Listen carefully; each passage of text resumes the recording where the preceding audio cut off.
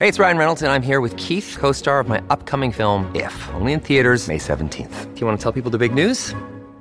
All right, I'll do it. Sign up now and you'll get unlimited for $15 a month and 6 months of Paramount Plus Essential Plan on us. MintMobile.com/switch. Upfront payment of $45 equivalent to $15 per month. Unlimited over 40 gigabytes per month. Face lower speeds. Videos at 480p. Active Mint customers by 531.24 get 6 months of Paramount Plus Essential Plan. Auto renews after 6 months. Offer ends May 31st, 2024. Separate Paramount Plus registration required. Terms and conditions apply if rated PG.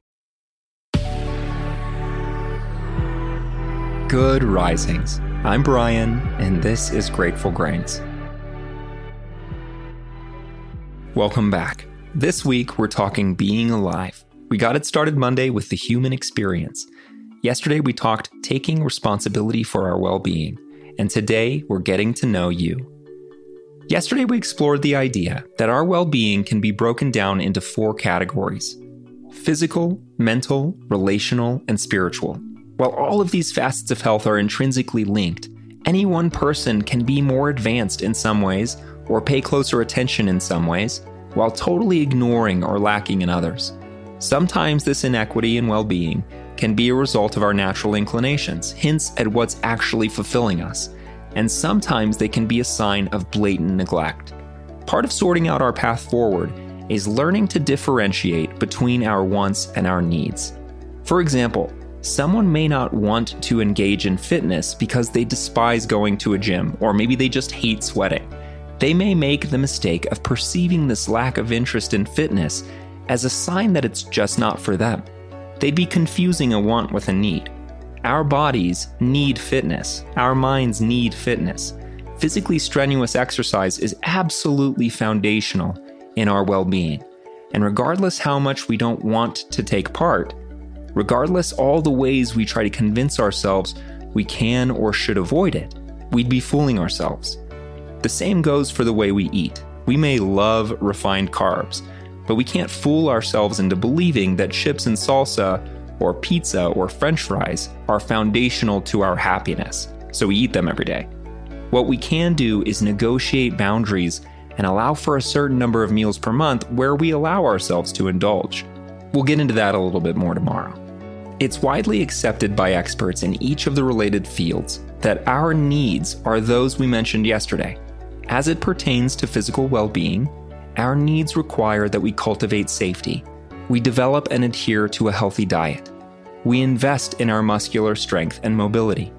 As it pertains to mental well-being, we actively engage in trauma work and mindfulness. We learn to set and maintain healthy boundaries and establish a practice of gratitude.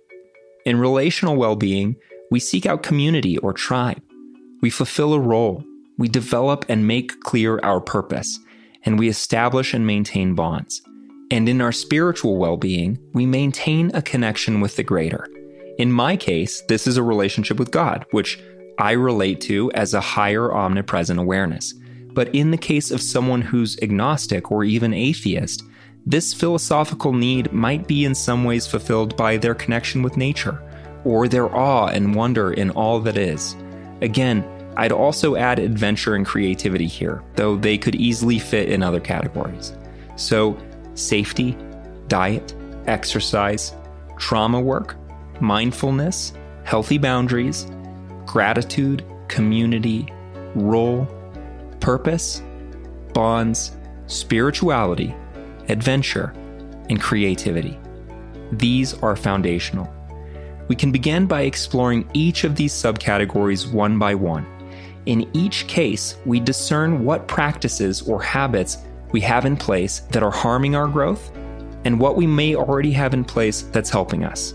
Keep in mind, completely ignoring an aspect of our well-being would be considered a bad habit that's harming us. So we take a close look at how well we're doing.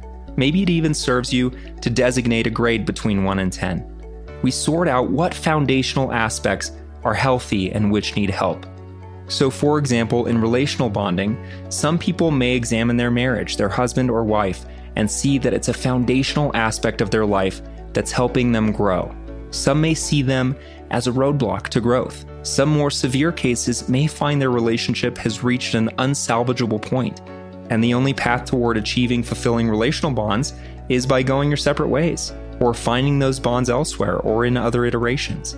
Oftentimes, when we're starting from scratch, getting to know ourselves or getting back in touch with our well-being, it can feel insurmountable. Sometimes we're so far removed from our own needs, we can't even get a sense of where we stand, where we might begin, or whether we're even capable of figuring it out. And when it comes to moving toward health, it requires that we first have a grasp of what health is. After all, how can we know that we're spiritually healthy if we've never experienced spiritual fulfillment? How can we know how to work through trauma if we haven't even sorted out what our traumas are? How can we know if we're eating a healthy diet if we don't know what foods are good for us? All of those thoughts are actually leading us toward our answer. If we've never been spiritually fulfilled, we're at square one. If we've never discerned our traumas and don't know where to start, we're at square one. If we don't know what kind of food is healthy for us, we're at square one. Two things here. First of all, this is a great awakening. This is the first step in the journey. Becoming aware of what we haven't yet learned is a beautiful moment. Second, every baby step is a victory. As we try and fail and try again, we're making progress. We've discerned an aspect of health that needs our attention, and so we set out to get the answers we need. We know we need to find spiritual fulfillment. We need to get to know what from our past is informing on the more negative perceptions in our present. And so we seek out professionals in these fields. We listen to podcasts, we read books, we go on adventures specific to these kinds of growth, we bring it up in conversation, we keep a journal of our thoughts and progress. We make this growth our destination.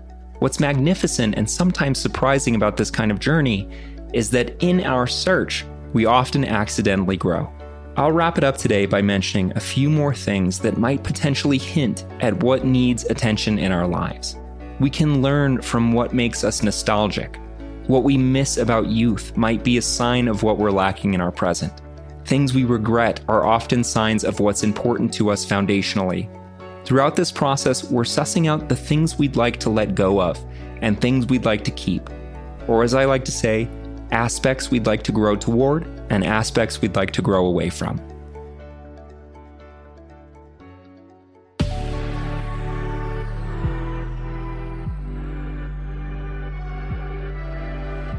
Thanks so much for joining us on Grateful Grains. You can find us on Instagram at Good Risings, or you can find me at B McMuffin.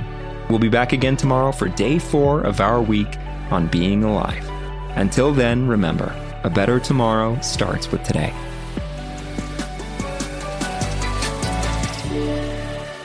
Good Risings is presented by Cavalry Audio. This is the story of the one. As a maintenance engineer, he hears things differently. To the untrained ear, everything on his shop floor might sound fine, but he can hear gears grinding or a belt slipping.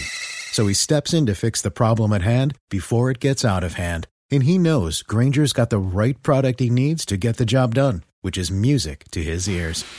Call, click Grainger.com, or just stop by. Grainger, for the ones who get it done.